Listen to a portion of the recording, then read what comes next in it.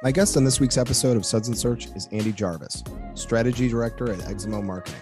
Andy is one of my favorite conference presenters. We filmed this conversation a few weeks before Andy keynoted the Brighton SEO conference. He hosts a really excellent podcast called Strategy Sessions, and he also frequently guest lectures at universities throughout Northern Ireland, including his alma mater, Ulster University. He's a must-follow on social media. If you're not following him already, check him out on Twitter at the handle Andy Jarvis. Remember, Andy is spelled with an I at the end. We have a lot of guests on Suds and Search who are good at a specific thing: link building, Facebook ads, or technical SEO, for instance. Andy is really good at something that's a little more holistic. He's a strategist. Good tactics without a good strategy seldom work out well. A strategist's expertise lies in their ability to humbly listen to the person paying the bills to make sure that tactics are aligned with goals and that everyone involved in a project is rowing in the same direction. I love marketing strategy, and so it was a real treat to sit down with someone who has Andy's level of expertise. Grab something cold to drink and join me for a conversation with Andy Jarvis. We'll talk about academically trained marketers vis-a-vis self-taught marketers. He'll tell me a little bit about destination marketing, and I'll see if I can get Andy to tell one of his famous dad jokes. All right, Andy Jarvis, welcome to Suds and Search. How you doing? I am top of the world. Thank you for having me, Mark. I'm really excited for this one. You know, preparing for it, I noticed we have a lot of guests who are very good about talking tactically. We've had people who are link building experts, for instance, or know how to do a site audit really well or run LinkedIn ads. But you're really a specialist in marketing strategy. We're talking about something I think a little bit more holistic and less blocking and tackling. Tell our audience a little bit about Eximo Marketing and what you guys specialize in. Yeah, so I'm glad you didn't ask me any questions related to those things you mentioned at the beginning, like site audits, LinkedIn ads, because I can't do any of that. There was a time maybe when I could, but I think what I learned over the years, I've been in marketing 20 years now, and sort of started tactically and kind of worked my way through. And there's a point, I think, in a lot of marketers' careers where you kind of sat in a meeting, usually a meeting that's not going too well, and you start to think, well, hold on, everything we've done has been brilliant. We've done all the bits we said we were going to do. We've achieved the things we thought we were going to achieve by doing these things. And yet there's still a very angry person at the other side of the table demanding more from us or wanting to know why. And I was in far too many of those meetings in my agency days. And when I started to look at what that was, the problem was the strategy wasn't right. So the tactics can be as great as you want. You can be delivering, you can be knocking it out of the park. And if you haven't got that bit right, then everything else is wrong. And I think if you're in an agency, or even if you're in-house, really, the phrase you often hear is, we're not aligned, or this activity is not aligned. And when you start to hear the word, we're misaligned or not aligned, or you're not aligning with us, that was the sort of starting point in me going, well, why aren't we aligned? Okay, well, there's this strategy thing. Okay, well, why aren't we aligned with that? We didn't even know what that was. Oh, right, okay, you didn't tell us that, but now we're being kicked for getting it wrong. So over the last 10 years, I went back to university, or to school, as you guys call it over there, and studied a postgrad in marketing, and started asking more questions, talking to more people, reading some different things, and kind of built out a strategy process and started getting to the place. And now, I suppose the way I see it is strategy is where you're going, tactics is how you're going to get there. That's kind of the simple way I try and explain it to people. Well, first of all, I can't believe you've been in marketing 20 years. You look too young for that. I started at the age of 5. That's all it was. Exactly. So, but really, you know, a lot of this stuff is understanding the essence of the business. Getting down into the details. There are a lot of stakeholders that you have to get in touch with. There's a lot of information together. It sounds really challenging. It sounds daunting almost when you're starting an engagement with a client. What are the kind of first 2 or 3 steps to start to eat that elephant one bite at a time? So I say to clients, one of the things in the sales process, right, is that a lot of the time they bring me in as a marketing strategist because they want answers. They have problems and they need an answer. So often the sales are going up nicely, but there's a new board or a new somebody who wants sales to go up in double digits. Or sales are going down and they want to stop that and they want to bring them back. Or there's a new product to launch and they need a lot of sales. They're kind of the 3 key times I often get engaged. And, I know I'm being brought in to give clients answers. And I say as part of the sales process, look, I'm here to ask questions, not to give you answers. Well, not initially anyway. Because 90% of the time, most of what you need to know is in the organization anyway, right? And you just need to pull it and streamline it and get it out of people in a systematic way. So to me, I start by spending days and days and days just asking questions, listening. That sort of newbie benefit where you can go, okay, well, why do you do that? What's the benefit of that? And has that worked before? And how do we know that? How can we prove that to be true? And just asking a lot of those questions. But I have a process for it. And I think that the easy answer to the question you asked is that there's two foundation stones to this process for me. And that is, what does your company do and who do they do it for? And if you can answer those two questions really succinctly, everything else becomes much, much easier from a strategic point of view. And it sounds really, really, really, really, really, really, really simple. But you'd be amazed the number of times you say to companies, so what is it you do?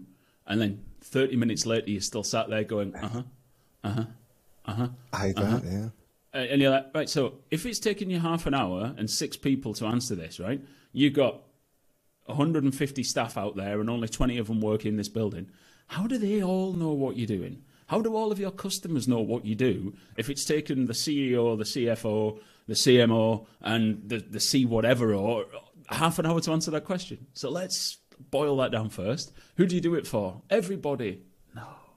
You don't do it for everybody. It's like, so you kind of get those two things right. And almost everything else you do is just the connection between those two things. So that tends to be where I start. What do you do? Who do you do it for? Get that down, get it nailed really tightly. Everything else becomes much easier after that.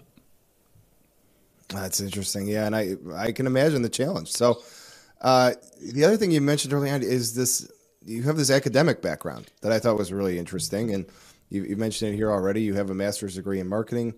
You focus a lot of the content on your site is about academic findings and academic rigor that you bring to the table. Yeah. You actually spend time, it appears, at colleges and universities lecturing students. So something clearly, I couldn't wait to get out of school. Something about school must have appealed to you. But many of our guests, I think, talk about their professional lives, and whatever's going on in their agency is kind of what shapes them. And that's what they come on here and talk about.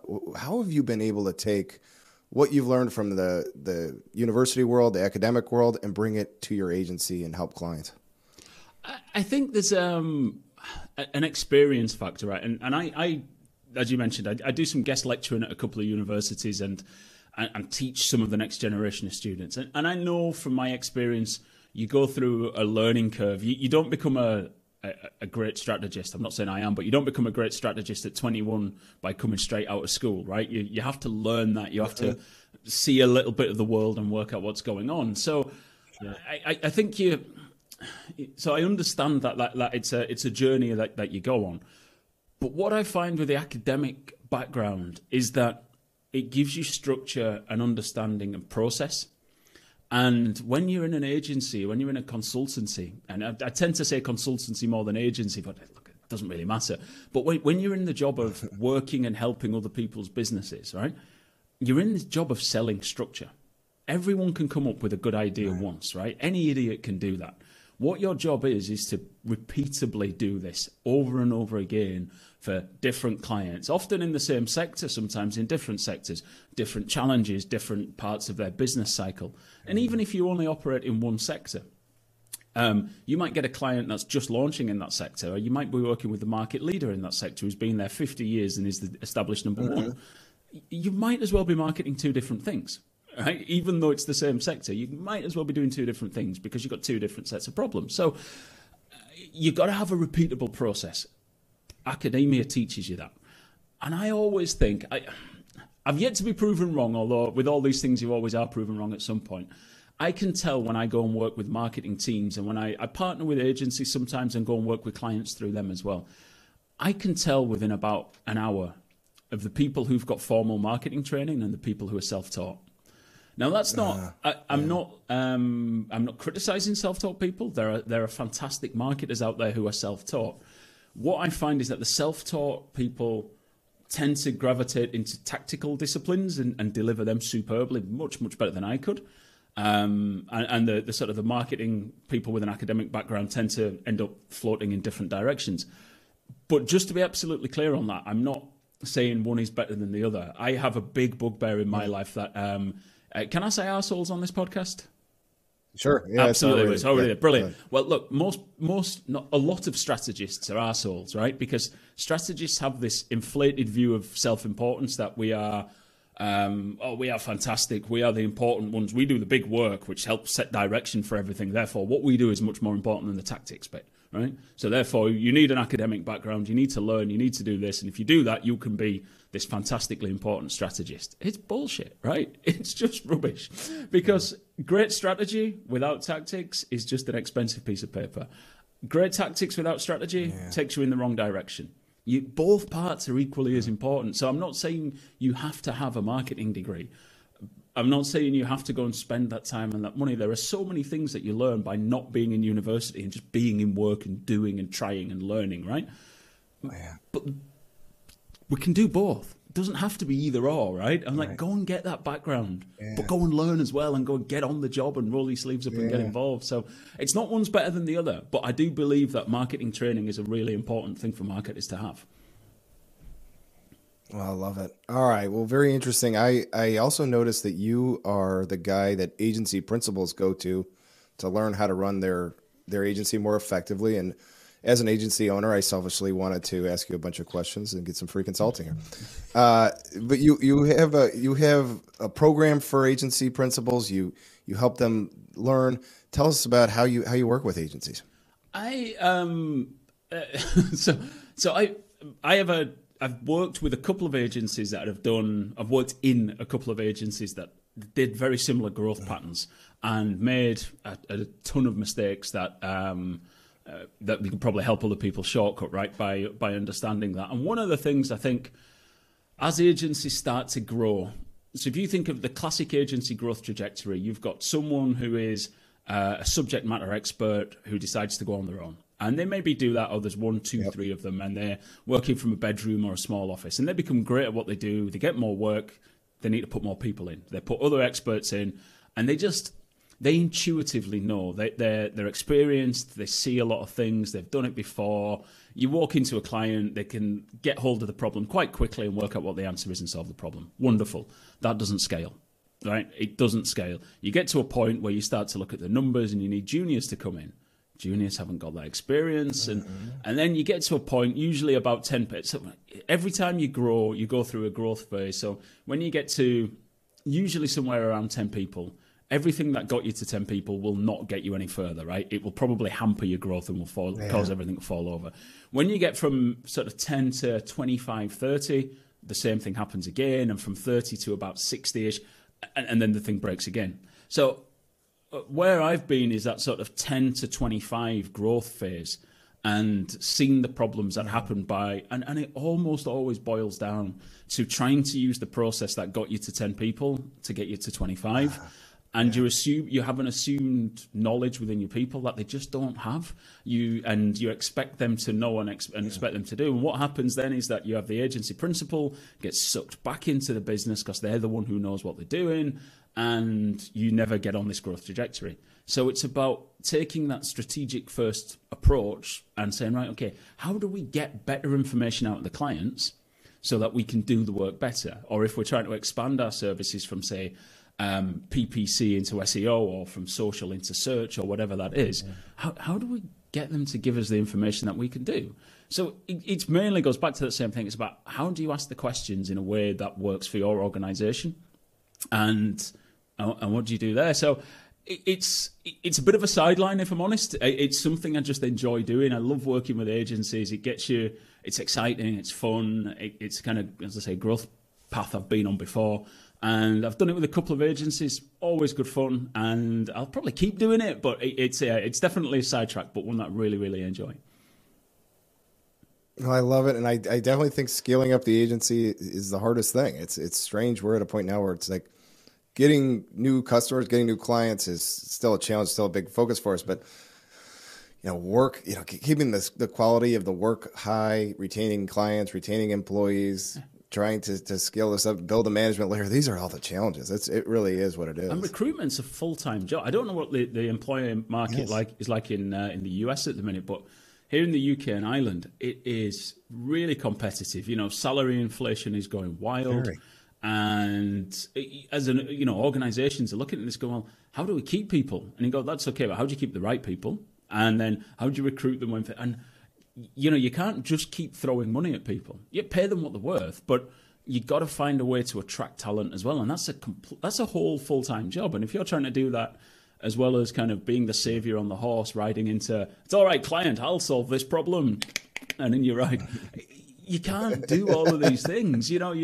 There's 24 hours in a day and 7 days in a week, and nobody wants to be working all of them, right? So you've got to find a way to unhook yourself from some of it to allow you time to do other bits of it. All right. Well, I want to do another question that was near and dear to my heart was about destination marketing. I've never had a guest on to talk about destination marketing, and the reason I'm passionate about this show that we're on is really about my neighborhood. So it was Suds and Search is about all these agencies in the neighborhood and microbreweries. That's all we had there. And so the agency people would meet in the breweries, and that would be where the best conversations happened. And that's why we made it a podcast. I want to come to your neighborhood. I love. It's like this beer here was right across the street, Beguile Brewery. So, destination marketing. The idea, as I understand it, is that more and more things are being done online. This comes at the expense of the city center, the downtown, the main street, whatever you want to call it, and that there's more factors coming in like COVID and everything else to shut down the town center. But marketing could help the destination market could help the city center thrive and come back and do better. How does this concept work? How do you do destination marketing? I've never done it before. So it's something, one of those areas that I kind of fell into almost because I'd done it. I'd worked on some tourism marketing with a client in my agency, and when I left there, I was doing some work with a cultural organization who recommended me into something, and it sort of got recommended into another part, and then all of a sudden I was doing a destination marketing for certain places, another place, and I think one of the key things I work on in every sector I work with every type of client is the key thing I always say is you've got to focus, right? And that's really difficult when you're doing destination marketing because everybody has a view, everybody has an area of concern, and everyone thinks that the thing that they worry about is the most important thing. So you think of any city, any destination, any area, whatever, right? And you've got to say, let's pick an area of a city. So you've got, like, I don't know, downtown Chicago or something like that, right? You've got office workers who you might want to attract to come and work there, but also you want them to go out after work and, spend in restaurants and spend in bars and things like that. You've got a family audience who you want to attract because they come at different times. They come at weekends and they spend money in different places and have different times. You've got maybe seniors who can come down during the weekdays and kind of really fill in the cracks of people's income by spending during the day when actually a lot of people aren't spending. So, that's brilliant. But then you've got out-of-towners who you want to come for holidays and you want them to stay. But in the US as well, you've got kind of folks coming from other parts of Illinois to come into Chicago. Then you've got out-of-state guests, and then you've probably got kind of way out-of-state guests, like those weirdos on the West Coast who you might want to attract at some point to spend their money. Then you've got international guests, and you start looking at all of these different groups of people. All right, and you go, which one of those is the most important? And one group says workers, and someone else goes out-of-towners, and someone else goes overseas tourists, and the tourist board wants you to attract foreign investment, but the local community want Canadians to come because they come at different holidays and spend more money, and you've got all of these things. And what happens is nobody makes a decision. So then you look at any piece of video. Video is the best place to look at this, right? Look for any destination anywhere in the world. Look at their promo video. And it's just a mess of someone's been sick into video and gone, bleh, here's what it is. And what they've done is they've picked every target customer from every possible group, and there's 10 seconds of them in a 90-second ad. There's the smiling older couple, there's the family, and it's just tokenism gone mad. And then they go, we haven't really achieved our goals of tourism or additional spend or this, that, and the other. Or maybe they have, but there's no way you can prove any of it was down to anything you've done as marketing. And it's really, really difficult because there's so much going on. So the thing I do with destination marketing is say, right, what do we focus on? What information can we find? What's the data that suggests this is the group we go number one, this is the group number two, number three, and everything else after that, we just have to say goodbye to this year. Our focus for this year is these groups of people, and let's build it out from there. Now, to be honest, I think destination marketing is probably closer to being a politician than it is to being a marketer, because it's all about stakeholder management. When you've got a group of people who run museums screaming at you saying, why aren't you targeting families? And you've got a thing in your hand that you're looking at the data going, because the people we're targeting spend 10 times more every time they come. Yeah. But to them, that's their business that you're not supporting. So, it's a very politician-style role. You feel like you got a job at the United Nations in destination marketing. You're like, that. When I retire from marketing, I'm going to work for the UN, because that's the sort of job you can bounce straight from there into that. I like that. I like that very much. Well, listen, one last question about strategy and marketing strategy specifically. So there's a lot of this question and answer period that you go through. There's a lot of foundational stuff that you're building. And then I liked how you put it. You're going to connect all these things. How do you make sure that after you've developed a strategy, that the strategy is you've done this hard work that you mentioned, that it actually gets implemented, the rubber meets the road, and people actually do what the strategy is supposed to be done? What tips or strategies do you have for that? Yeah. So look, this is the bit I probably got wrong most of all when I first launched, was that it's like, I have this wonderful piece of paper, nobody did anything with it, right? So how do we bring it into life? So Tom Critchlow, who is an independent consultant as well, I used to talk about strategy and execution.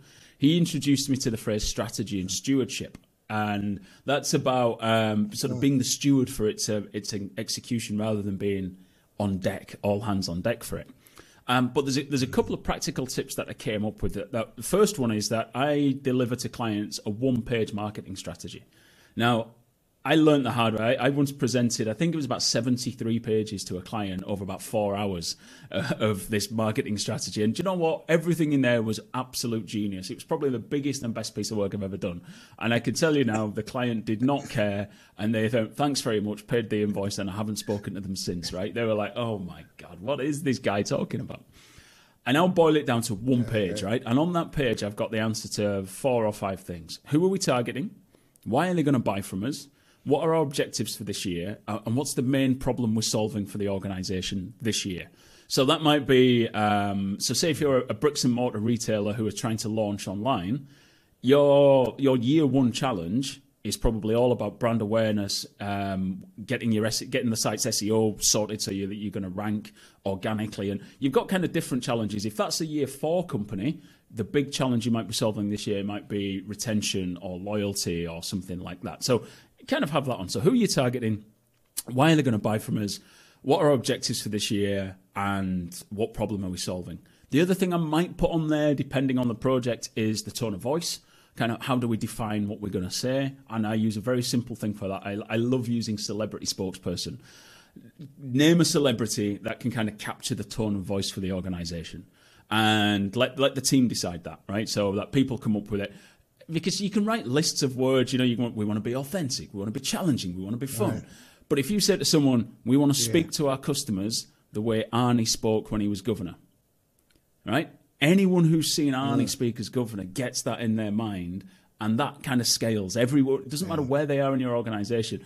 We talk to our customers like Arnie did when he was governor, or we talk to our customers like a pub conversation, or you get those sorts of. Let's ditch all the jargon and just give it to something that people can use, because if you don't make it usable, no one's going to use it, right? So I used to say I'd do these simple one-page marketing strategies, and I found people didn't like paying for simple, so I changed the word to accessible. And if you can get your strategy into one page, you can then give it to everyone in the organisation, and you say, print that out, put it next to you on the wall, right? Stick it here, on the wall behind you. And then every day when people come in, they can go, all right, these are the customers we're targeting. This is what we're trying to achieve this year. I've got to write an email to a customer. We're going to do it like Arnie talked to people when he was governor. And you get all the information's there captured on one page, and it's there and you can use it, right? So You make things usable, you make it accessible, you make it easy for people to understand. I have a thing, I call it the Cath test, and I always say to people, I'm like, did they not teach you the Cath test in school? And people look at me blankly. I'm like, the Cath test, Kath, Cath test? Never heard of it. And he go, well, of course you haven't heard of it. Kath's my mum, right? And if she's 77 years old now, if she can't understand it, we need to go back to the drawing board. And I have just once rung her up in a workshop, and I was like, right, hold on, I am going to ring my mum here. So I got my mum on the phone, put her on speakerphone. I went, Mum, I'm in a meeting. I go, here's the problem, here's the thing, here's what we're going to do. And she just stood there, and then she went, Andrew, I've got no bloody idea what you're talking about. I was like, thank you, Mum, no further questions. And that was it, right? We cut her off. And I was like, look, my mum doesn't get it. Now, I know she's not the target customer, but if she doesn't understand it, we've got to send this to somebody who lives 150 miles away. We want them to implement this. They're not going to be here to have me explaining it, to have you explaining it. Yeah. They need to pick this piece of paper up and go, I get this. So if it doesn't pass the Cath test, it doesn't go anywhere, right? Let's boil it down to be simpler. So there's a lot of time in making things as simple as they can be, as accessible as they can be. Business is complex, right? Not everything can be A plus B equals C, but let's make it as simple as we can so everybody can buy into it and everybody can use it. So that's a really, really long answer, but that's one of the key ways I do is that make it as accessible as possible and make sure that strategy doesn't just sit in the top team. It's not just this document that the top team have and they pull out of the drawer every now and again. It's a living thing that everybody sees, everybody buys into it, everybody's part of. I love it. I think that's great advice, and I love the plain speak too. I think is great. So, well, listen. Before I let you go, you have a popular podcast of your own. It's called the Strategy Sessions Podcast. Tell our audience about the show and where they can tune in. Yeah, thank you very much. Listen, I'm always happiest when I'm talking about myself, right? So it was a lockdown project where I decided, look, I wanted to listen to some marketing podcasts. I had a bit more time during lockdown. And I started listening to a few, and there was a lot of boring podcasts in marketing, right? A lot of it makes it sound. This podcast makes it sound like I hate West Coast Americans. I don't, right? I've been a couple of times and I love it. But there's a lot of podcasts by nasally West Coast, sort of San Francisco's going, "Hey, today we're going to talk you through how we built this thing," and you're like, "Oh no." And they're just so dry and so boring, and you can you can tell they're scripted, and it's like that. So today I am reading this script, and we are doing this thing. And the other thing that a lot of podcasts do, especially in marketing, is they will have agencies, consultancies interviewing people they want to work with. And it's like, hey, let me tell you how wonderful we are because we want to pitch. It's like a soft pitch. And you're like, look, lads, I know it works, right? Because it maybe gets you in the door, but you're not adding... When I was at university, my lecturer used to talk about your thesis should be like a grain of sand on a beach. But it all sort of adds to the knowledge over time. So I was like, how do I add a grain of sand onto the beach now by sharing knowledge? I was like, right, we're going to have a long-form podcast. It's an hour long. I'm going to interview great marketers from wherever great marketers come from and around the world and just get them talking about marketing and what people can learn from that. So I did I'm in the middle of the second season at the minute. So there's 25 in the first. I think I'm up to 10 so far in the second season. And it comes out every fortnight. You can find it in all the usual places, Apple, Spotify, Google. It's kind of pushed to all podcast channels anyway. So it's Strategy Sessions. It comes out every 2 weeks, and it's an interview-based podcast with marketers, academics, some of them are, a lot of people who are working, CMOs, fairly senior people, a lot of lessons we talk about, mistakes you made, what did you wish you knew 15 years ago, all that sort of stuff. So I love doing it. I just love, as you've probably noticed, I love talking about marketing. So it's great. It's been the best thing I've ever done.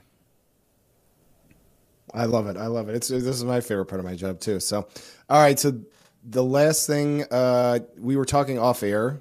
I just realized this episode, I think, is going to come out right around the time of Brighton SEO.